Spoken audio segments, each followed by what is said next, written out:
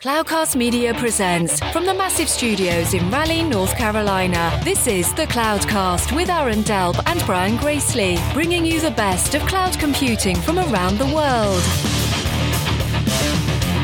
Good morning, good evening, wherever you are, and welcome back to the Cloudcast. We are coming to you live from the massive Cloudcast studios here in Raleigh, North Carolina. Hope everybody's doing well. Another Sunday Perspective show, and we're getting to the end of May. As I mentioned, we're almost halfway through the year. For those of you listening on either Sunday or Monday, happy Memorial Day here in the United States. Want to, kind of connect the dots a couple times for a couple things this week. I was out in Las Vegas. I had a chance to attend one of the Gartner events, one of the application modernization events. Also been watching kind of the kind of vendor announcements, vendor shows over the last couple of weeks. Microsoft had one, Red Hat had one recently, Google had one, AWS has made some announcements, and a couple of things kind of jumped out at me. Obviously, every one of the vendors these days is now announcing something around AI and trying to, not just have sort of an AI vision, but, sort of showcase how AI is now going to be part of almost literally, every single product that's out there, whether they are end user specific products, whether they're productivity things, helping developers, infrastructure related, whatever it is. And that's probably a good thing. Yes, there's going to be a certain amount of AI washing that's going to be going on for a little while. And some of these products may not necessarily make it to market as fast as the vendors necessarily claim them to be. But, I think we're in a very, very early stage of what's going to be a very useful, usable version of AI in a lot of the technologies we have. Now, the reason I mentioned the vendor announcements and then try and connect the dots with me being out at a Gartner event was, something jumped out at me. One of the things about the Gartner events, and some of you get a chance to attend them, many of you won't, that's fine. I'm not going to speak specifically about this one. But one of the things that Gartner does very well, and kind of their sweet spot in the market, Gartner, the analyst firm, is they work very much with larger enterprise customers and customers who are, companies who are kind of going through transitions at various stages in their life, transitions to digital transformation, transitions to building modern applications, transitioning from, one industry into another, how do they manage acquisitions, all sorts of things along those lines. But, very much the central theme of anything that you typically go to Gartner for is this idea of we're being asked to modernize some things. And we also have, 10, 12, 20 other high priority things that are on our plate. How do we go about rationalizing this? How do we go about doing this, hopefully in an efficient way? How do we go about doing this in, a way that we can measure results? All those types of things, right? So you get a lot of people that show up to the event, essentially with a long list of high-level requirements from the business, some of them not terribly well-defined, and they're essentially looking for, not only technology that can help them get there, they're looking for systems integrators that can help them get there, but they're also looking for frameworks in terms of how do I think through prioritizing things? How do I rationalize this portfolio that I have? How do I make sense of some of these crazy asks that are coming from the business? So people that have a lot of open-ended questions and they're looking for some frameworks for assistance. Now, the dots I want to kind of connect here, which I think we're just at the beginning of, is if we go back about 7 or 8 years, go back to about 2015. So let's put it in context. There was something called, Gartner came out with something called Bi-Modal IT. And Bi-Modal IT, I'll put a link in the show notes for those of you that have never heard of it. It was essentially Gartner's way of framing what do you do when part of the business wants you to focus on just the new stuff, and then part of the business wants you to make sure the old stuff continues to run and makes money for the business. And it was a very interesting sort of tipping point in our industry in terms of people saying, am I on one side of the sort of bimodal, the fast mode, or am I in the sort of slow mode? And I think this AI kind of revolution tipping point that we're at is going to be sort of the bimodal for the 2020s, if you will. And I haven't seen anybody necessarily call this out or claim it. I'm going to go ahead and just claim it myself. What the heck? But I want to dig into it after the break. So we'll get to that right after the break. Are you looking to stay ahead of the curve in the latest trends in enterprise tech? Look no further than the Breaking Analysis podcast with Dave Vellante. This data-driven program dives into the most important topics facing the enterprise tech industry today. With a data-first approach that leverages ETR's renowned surveys of IT decision-makers and insight from the CUBE community, Breaking Analysis delivers in-depth research on the most important topics facing technologists and IT buyers. Whether you're a business leader, an IT professional, investor, or just an avid follower of the industry, this podcast is a must-listen. Just search Breaking Analysis Podcast wherever you get your podcast and tune in today to stay ahead of the game in enterprise tech. And we're back. And as I mentioned at the top of the show, what I want to kind of dive into is what feels like another tipping point in our industry. We have them maybe every 5, 7, 8 years, sometimes every 10 years or so. With everybody beginning to announce AI available products, usable products, not just the super high-end data scientist or the new sexy Harvard Business School headline, but tools and capabilities that will be embedded into nearly every product and usable by very, very large numbers of people. It sort of dawned on me that we are going to begin to enter a stage that feels very similar to what we had back around 2013, 14, 15, 16-ish timeframe. So 7, 8, 9, 10 years ago. And what that framework was, and some people liked it, some people hated it. I think it ended up sort of panning out, but it was panned quite a bit at the time, was analyst firm Gartner essentially came out and said, everybody is talking about digital transformation, whatever that meant for the company at the time. And the challenge is there are a number of new things that you're going to try and build. And again, so put this in the context of 2015, right? We were talking about, containers and cloud native applications and beginning to use the public cloud for experimentation or, scaling in ways that we couldn't do stuff. So, right. So the beginning of sort of cloud being a mainstream thing, and cloud native types of development, whether they were PaaS centric or just distributed applications or beginning to use containers and Kubernetes, whatever that might have been, we were right at the beginning of that. And Gartner, in essence, in talking to a lot of large customers, right, and this may not apply to you if you're you work at a smaller company or, maybe a smaller mid-sized company that doesn't really use technology a lot. But in talking to a lot of larger customers, what they were hearing was companies were struggling to figure out, how do I rationalize this idea that the business is super excited about digital transformation? There is, a lot of potential for what could be built to go through this transformation.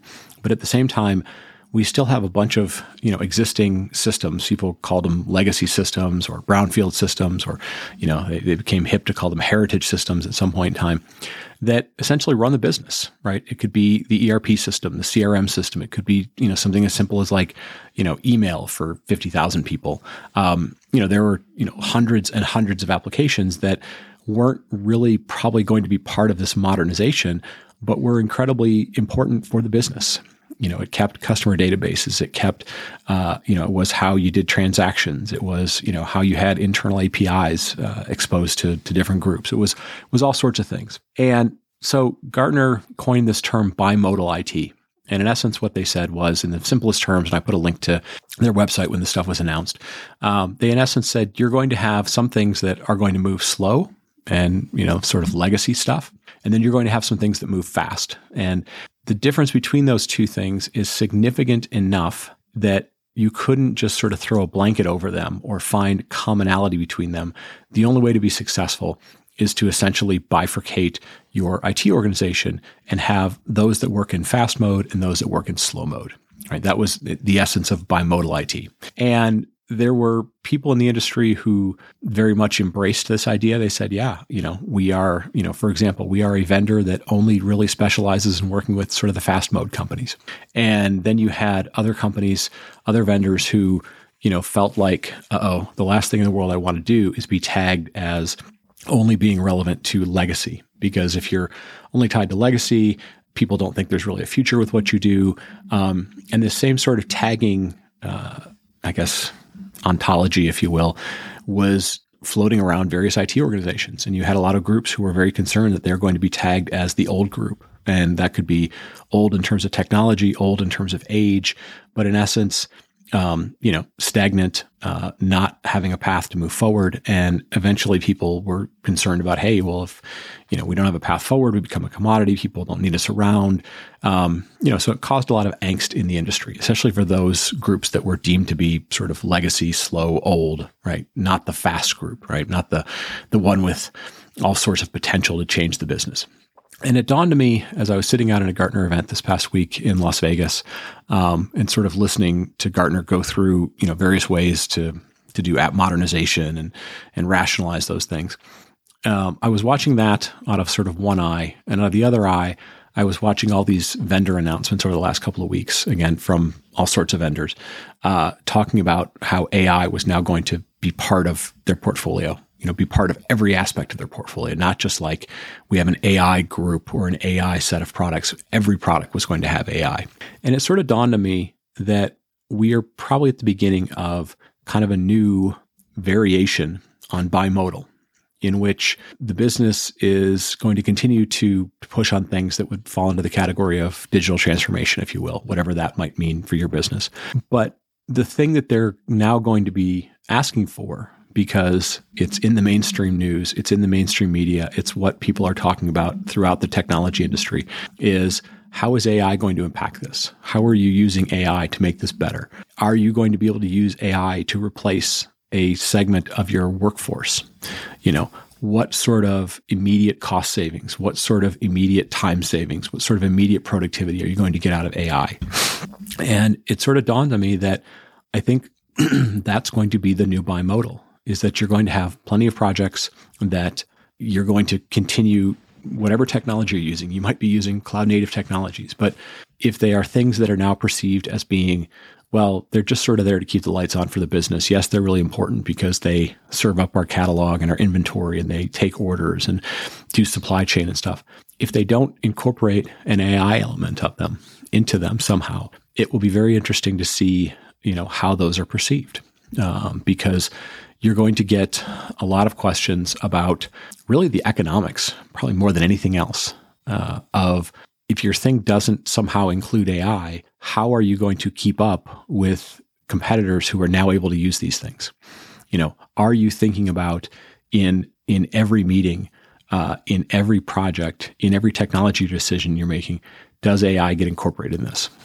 And it's going to be a very interesting thing, because while there is a lot of usable AI technology out there, at least demonstrations of it and various things, whether it's ChatGPT or whatever it might be, there's still going to be a lot of things that will be sort of tip of the iceberg versus really relevant to your business, right? Meaning things like who within your organization is going to build these large language models, who's going to build training model, who's going to build models, who's going to train these models. How are you is that being incorporated from the vendor's technology? Is that just sort of built in? Are they just giving you the scaffolding to be able to do that? Do you have, sort of data science teams in place? Are you embedding data science within every group you have? So it's, we're going to start, instead of having like the app dev group, we're going to have the app data science dev group, or the, dev data science ops group, or whatever that might be, site reliability, AI engineering. You can imagine where these things are going to go. But it's going to be very interesting, because you're going to have people pushing on the economics of it. Are we competitive with our other people in our industry, our competitors? And it's going to make for another bifurcation, I think, in terms of be prepared that question is going to come up all the time. And while you should be, asking your suppliers and your vendors, what they're doing to help you, I think you should expect to hear it from your management teams that this is coming, that this is going to be a normal part of every conversation. And I think it's going to, it's probably going to be an interesting thing. There's going to be a lot of experimentation of what can we do, what's possible. And I think there's going to be a lot of folks who are going to have to figure out, sort of the ROI of this stuff. And it's going to be uncomfortable at times, right? We've gone through periods of time in which new technologies come along and we sort of go, well, will those technologies have an impact on the workforce, and do they automate stuff, and so on and so forth. And we've gone through, an entire decade plus of like, hey, automation is really important, for example. And initially people were like, well, if we automate stuff, just like we saw in factories, they become robots, jobs go away. We didn't necessarily see IT jobs go away because, Ansible was popular, or Terraform was popular, or Chef or Puppet, whatever, right? What we'd often see is there was so much work to be done by IT organizations that implementing things like automation, for example, really was just an accelerant to a gigantic backlog, a gigantic amount of technical debt. But it wasn't something that you necessarily replace people with, because those automation technologies didn't just work by themselves, right? They had to be built, they had to be customized, they had to be implemented, they had to be maintained. And it'll be interesting to see if we see the same thing with these AI technologies. Can they just work on their own? Do they need a lot of care and feeding? Who will maintain them? Who will build these models? Who will maintain the models? Who will optimize the models? Do you have to only work with the cloud provider versions of them, whether they're OpenAI or Google's or Amazon's or Azure's or whatever? Will there be companies that specialize in building the ones that work on premises or work in disconnected environments or at the edge? We're going to see all these sort of things happen. But I do expect that we will start to see a new bifurcation, a new bi-modal, if you will. And I'm going to be very, very interested to watch the behavior of vendors, how quickly they're able to get actual useful technology into the hands of people. I think there's going to be a massive, massive push on sort of every vendor that's out there to not only make that part of their portfolio, make it center stage, front and center of their portfolio, but make it work, not just sort of ship and announce vaporware or shelfware.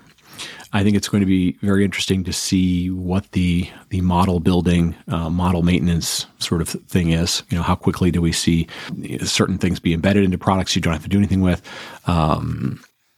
Other groups start to specialize in these things. Will we start to see groups spin out of sort of existing end customers that have expertise in this stuff? We've seen that in the past with other parts of technology. But it is something I think, as you're thinking about the projects you have in front of us in terms of the vendors you're selecting, the technologies you're selecting, but probably just most importantly, like the way in which you're going to measure, is a project successful? What do I forecast this project to look like with and without AI sort of embedded within it some way?